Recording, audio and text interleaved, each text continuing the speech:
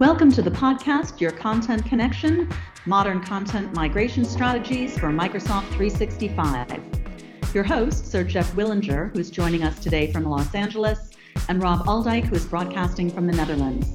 Jeff is a cloud-first digital workplace innovator and Microsoft MVP. Rob is a project specialist with 26 years of experience in managing large enterprise projects in Europe. Together, they share unvarnished opinions, from the field stories and project insights into the world of Microsoft 365, enterprise content management, and how to successfully build and execute a cloud-first content strategy. Hi, everybody. My name is Jeff Willinger, and I am super psyched to be a part of this fabulous podcast, actually my first real podcast. I'm joined by my colleague, Rob, and we're going to talk about all things cloud and cloud adoption. And when I think about cloud and cloud adoption, I remember years ago when Microsoft first announced their Azure cloud, I recall clients saying to me, Jeff, we're never going to go. And now it's not a matter of when they're going to go. Now it's not a matter of if they're going to go. It's really when they're going to go, right? It's no longer that future aspiration. It's actually an urgent mandate. We all know that cloud is an essential requirement for this idea of digital transformation. Digital transformation is one of those things that's on every CEO's kind of to-do list, but do they ever actually get to actually do it, right? This global disruption for sort of the cloud, if you will, was really brought on, sort of sped up by the whole COVID-19 pandemic that really re-emphasized the fundamental value of the system's resilience. We're going to talk a lot about that today, the agility, the adaptability, and scalability.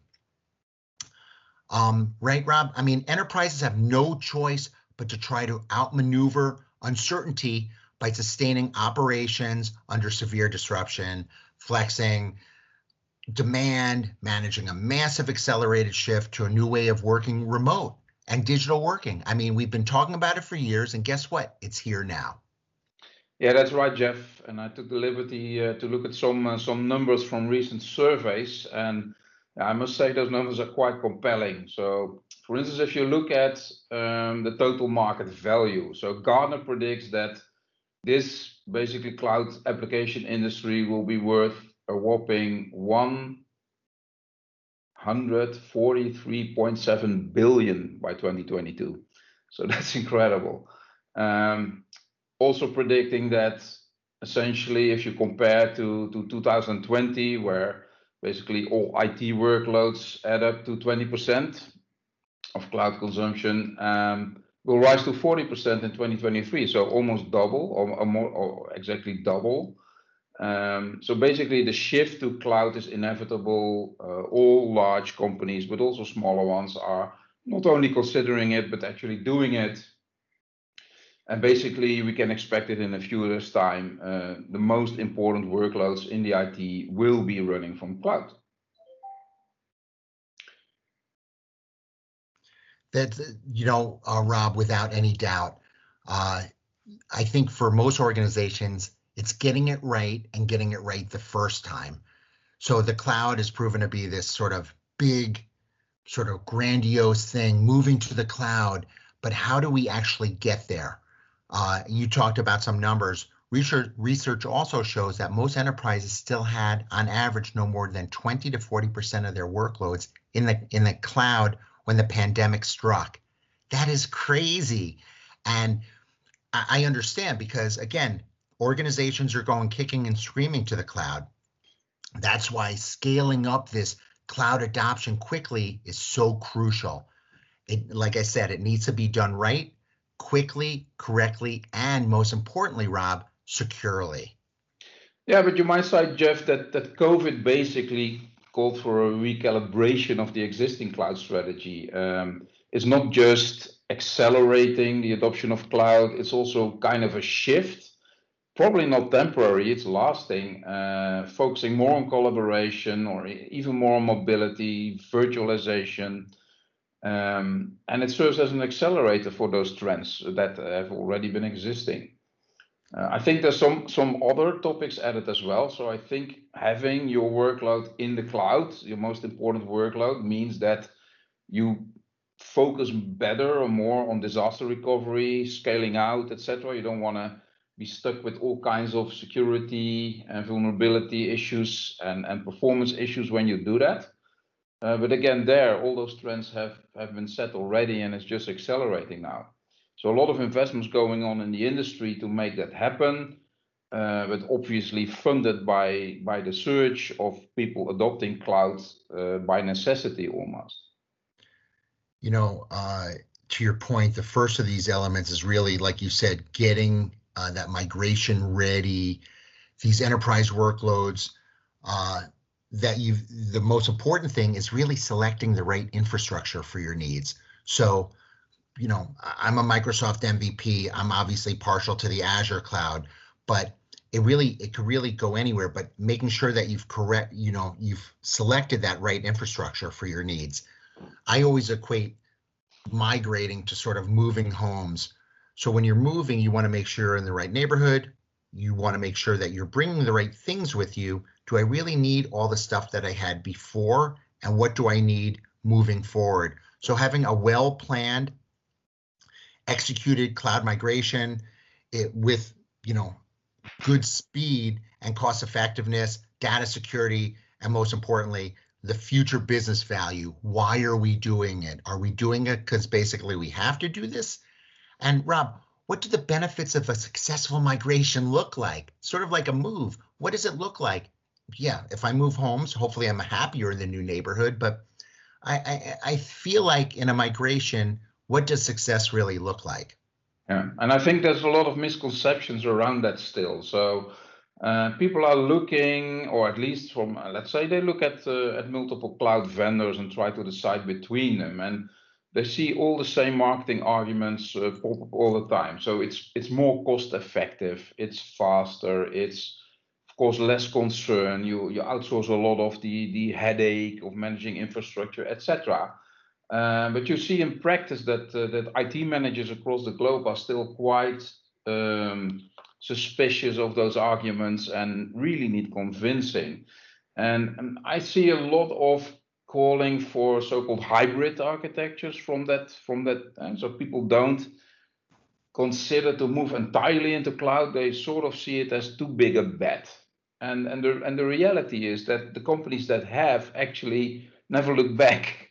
So the question becomes, for those companies still thinking about that big move, what is holding them back, right? And there's a few aspects we could discuss, like it's cost. Always cost. Yep. It's always cost, for sure. Always cost. It's security. Yep. Level of control. So what kind of control am I giving to the cloud provider, and what do I get back for that? And maybe still also performance concerns. So maybe we should talk a bit more about each of these and see what is behind it, to kind of get to the truth of it and see what is really bothering people about moving to the cloud. And why are they adopting like hybrid strategies? Is there a real reason for that, or is it just being careful, being not willing to risk it all, so to speak? Bottom line is, Rob, to your point, most organizations know they don't belong in the data center business, right? They can realize significant costs right off the bat by using this new architecture and new application in the cloud. You know, the real value driver of the cloud migration really is the uncertain economics after this COVID world. What is the benefit going to look like after? We realize what it's going to look like now, but what is it going to look like after? You know, I always say you could pay me now or pay me later. When I'm doing a project, and a client might look at the statement of work and they'll say a certain number for design of the project, and then they'll look at the UX. They're like, well, isn't UX part of design? And I'll say, no, user experience to me is the secret sauce on all projects, making things easier to use. Same exact thing with the cloud. We want to do it rapidly, but it's got to be efficient. with that sort of what I would call the eye on the prize, right? On that innovation prize, right? Enable the business to do things and do them faster. Indeed. But there's a few things then that are the consequence of that. So it's basically you're moving to this other country, you're burning your ships behind you. It's very difficult to return to the old way of working, correct? And then what is the impact of that? So maybe you didn't plan at all. You were forced by COVID to make some tough decisions, scale it up, etc., move more users to cloud way of working much earlier than you planned for instance. And maybe you did not bring all the governance in place that you needed, and you're only going to figure out in the coming months what that all means. How bad is that actually? I think through this push, actually, it will solve a big problem, which is if you did the planned move and inevitably you had to cut costs at some point in time, the first thing that drops is governance and thinking about how to organize stuff. Worst case scenario, you would be left with an information mess just in another data center, essentially, right? So what I sincerely hope is that by moving bigger communities to cloud computing automatically, you are basically forced to think about governance properly. And all of those other concerns that you thought about before are kind of behind you already. You will find out if it's cheaper or not, but are you really able to compare the cost that you previously had to the one you're getting? You will be faced with it already. Same for security.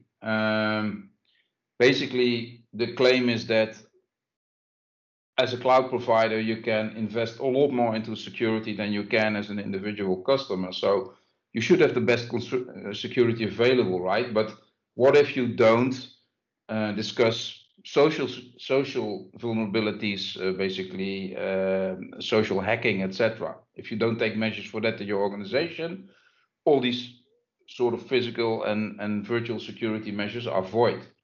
And that's what I mean exactly by creating the plan in hindsight. Once you made the move already, you are basically forced to still think about all those features. And I think that's the nice thing about this trend, because I think otherwise that kind of thinking would not have happened in the first place. Yeah, I mean, what we're talking about really at the end of the day is looking to long-term value, right? I see migration as essentially the first step to really maximizing the cloud value. That scalability, resilience, security, lower cost of ownership. That's really, Rob, that's literally just the start. It needs to be seen in a broader context, meaning enabling the IT environment to run in a different way and unlocking that new business value. So yeah, the old thing, if you fail to plan to fail, that's basically it in a nutshell here. Exactly. So it's not necessarily a bad thing, right? So something good can come out of COVID after all. Essentially, if you have made the move because of this, it's a good thing because you need the critical mass to reap the benefits anyhow. So cloud computing benefits from having larger workloads. Essentially, that's when the ROI kicks in quite early. And I think that's what we see happening. But at the same time, it drives slightly different perspective from what we've seen before. There's a lot of new services popping up every week almost now that are playing into the fact that larger groups of users are basically onboarding. You see new PaaS, new SaaS services. You see more advanced services than we've seen ever before, like the artificial intelligence, machine learning ones, new ones popping up almost every day. Low code initiatives, centralized analytics, the first vertical solutions popping up. I think really we are in a situation where all this is accelerating, and it is for the better for the market. Let's be sure of that. I'm not sure yet if this also leads to lower cost of services. That still has to be proven, but I think if you look at the trends, yeah, that is actually the case. There's more competition, there's more cloud providers, there's something to choose from. You can actually adopt hybrid strategies much easier now, and integration is becoming much easier. So I think the thresholds for adopting cloud fully have been lowered significantly over the last few months, and it will continue to happen. You know, from an IT perspective, helping our employees adapt to the sort of new way of working. So a cloud migration changes how enterprises work, right? For the IT area, employees will need to be reskilled to work with new tools and new platforms. Application support may be different, especially if the legacy applications have been switched out of, a SaaS solution, or refactoring work that really has been needed. Business users too may need to adapt to the new systems, services, and all this needs to be handled with care, compassion, sensitivity, right? Especially as the workforces deal with the extra challenges of managing the uncertainty around the pandemic. Definitely, and I think actually moving to the cloud gives you the kind of incentive to look into these matters more closely now. If at least you want to keep your end users satisfied, obviously, just having them log into to an online application and giving them bad performance, bad experience is not the way to go, obviously. So I do expect indeed that from this move, there will be a lot of push actually to bring things like governance, end user education, and all of that into place. Yeah, Rob, you talked about security a little bit earlier, and from what I understand, security and compliance risk is really the most frequently cited barrier to achieving full cloud value. There was a study done by Sky High Hopes, a paper that I read, and it said placing 46% value of their top 3 and 17% as their top concern, right? In addition to the introduction of strict data privacy regulations, such as in the US, GDPR requires serious thinking and planning around data security and privacy. So exactly. So yeah, that doesn't surprise me at all, because if you think about it, if you move all your critical business data in the cloud and you by nature give away part of that control, how can you get that back? Well, basically, if you look at any cloud provider now, they have a full host of quite professional security measures that you can implement or not.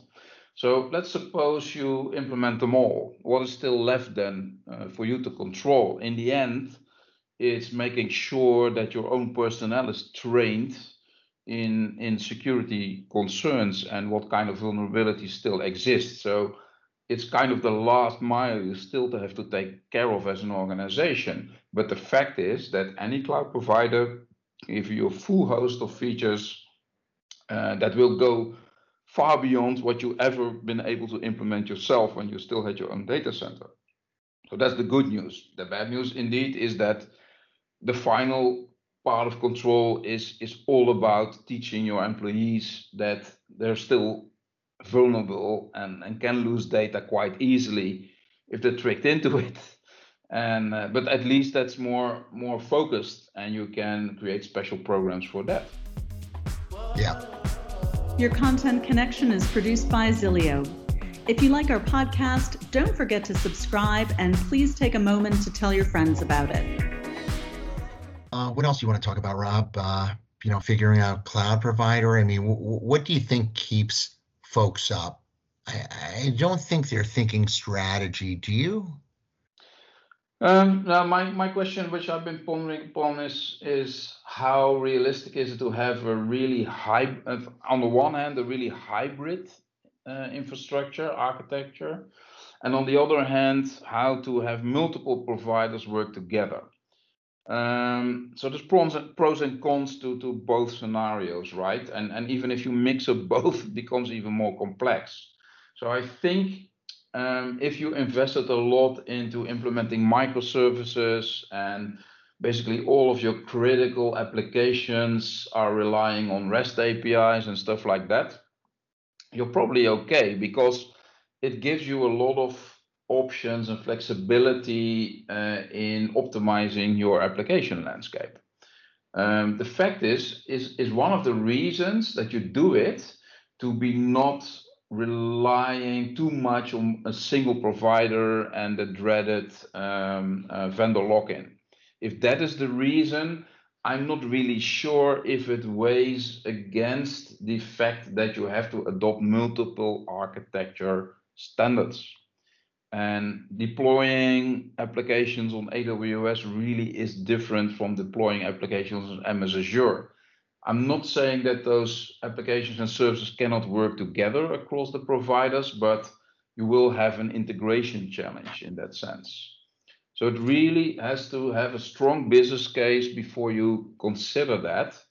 And I see more and more organizations opting for trying to get the best out of a single provider before they consider shifting some workload to another. So that's one aspect. For the hybrid one, I think you still have to have some really strong arguments to still keep certain workloads on-premise and connect parts of it to applications that are already in the cloud, whether it be SaaS, PaaS, or your own homegrown stuff that you host there. But I think the argument I hear most still for keeping stuff on-premise is not so much security, it's performance. And that's maybe for some of those workloads that the new trend of edge computing can provide an answer. I think initially it's mostly geared, edge computing is mostly geared towards the adopting IoT, right? So all those remote sensors, etc., that somehow you want to connect real time to your cloud applications, and that's not a trivial thing. So for that, edge computing has been invented, and that's more interesting, I think, for those remote locations, maybe regional offices, for instance, that don't have a high-speed connection and still need to process a lot of data. You can do that locally and synchronize it later with your main application in the cloud, for instance, your big data platform or something. So both technologies would make sense to purposely keep a hybrid architecture, I would say. But it's more like finding a solution for a performance problem than anything else, as far as I can see. You know, like anything else, getting the right professionals behind you is going to be the key to any successful project. Again, going back to migrating, moving homes. If you're going to have some home construction, you want to have the best or one of the best, draw out the plans, figuring out if you're remodeling a bathroom, where, do we want to upgrade the toilet? What kind of sink do we want? The lighting, maybe wallpaper. Exact same thing when we're migrating, say from FileNet to SharePoint or Documentum to SharePoint. Having the right professionals behind it, I think, is going to be the key. And that's an interesting thing, Jeff, because if you think about it, what professionals do you still have in-house to do that kind of stuff? You outsourced all the hardware infrastructure parts already. Basically, the whole maintenance of whatever you have running in the cloud is done remotely, still by your own personnel. But more and more we see basically repetitive tasks, but also special one-off tasks, like you mentioned, migration, being handed over to external experts. And that's not a bad thing as such, but you have to make sure that you do the due diligence and contract the right party with the right experience to do that kind of stuff, because it's still about your precious data. Yep, exactly. Thank you for listening to Your Content Connection, where we share unvarnished opinions about the world of content management with our listeners. This podcast has been brought to you by Zilio, your Microsoft 365 partner. Check us out at www.zilio.com. I've got something I want to finish with. So when you're thinking about migration, defining the cloud migration, I read this, Accenture did a study, and they call it the 7 R's. Retire the applications you simply don't need anymore. Retain on-premise applications that are too complex or costly to migrate. Rehost applications quickly in the cloud. Re-platform applications that need to run on a different operating system in the cloud. 5, replace applications for which better and or cheaper SaaS solutions are available. Absolutely. 6, refactor applications that need significant code rework for the cloud, decoupling them from other systems as needed.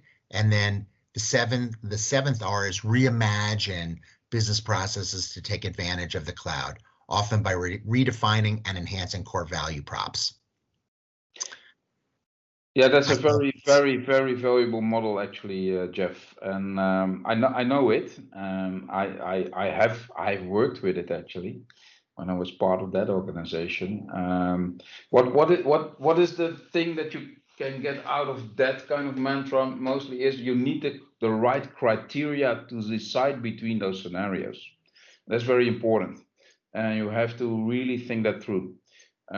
Because I think when you're decommissioning legacy applications, you have to make really sure that you can actually do that without causing too big a problem. And I've seen very often that when you shut down whatever application or database, which still has users, that you will find out if you did not do it properly, you run into trouble because you effectively lose data, or the access to data, or at least a reasonable way of accessing the data. And that's why you really need to think 3 times before you actually do it. Sometimes I've seen that it's better to indeed re-platform it into cloud, still keep it available, other than shutting it down altogether. So the criteria for doing that are really important for choosing between those scenarios, but they all have value. That's for sure. Yeah. Well, Rob, this has been a super fun time chatting about the cloud. Way more information than many of our listeners might want, but I think that we covered all aspects of cloud adoption, what's in it for the end user, and next steps. Excellent. So let's keep it at that for now, and sure. We'll rejoin the next time. Thanks for listening. Your Content Connection is produced by Zilio. Your hosts are Jeff Willinger and Rob Aldyke. Your Content Connection is where you hear unvarnished opinions, project do's and don'ts, and from the field insights into the world of enterprise content management, cloud-first strategies, and Microsoft 365. If you enjoyed our podcast, we'd love for you to subscribe, rate, and give us a review on Apple Podcast, Google Podcasts, Spotify, or wherever you're listening from today. Until next time.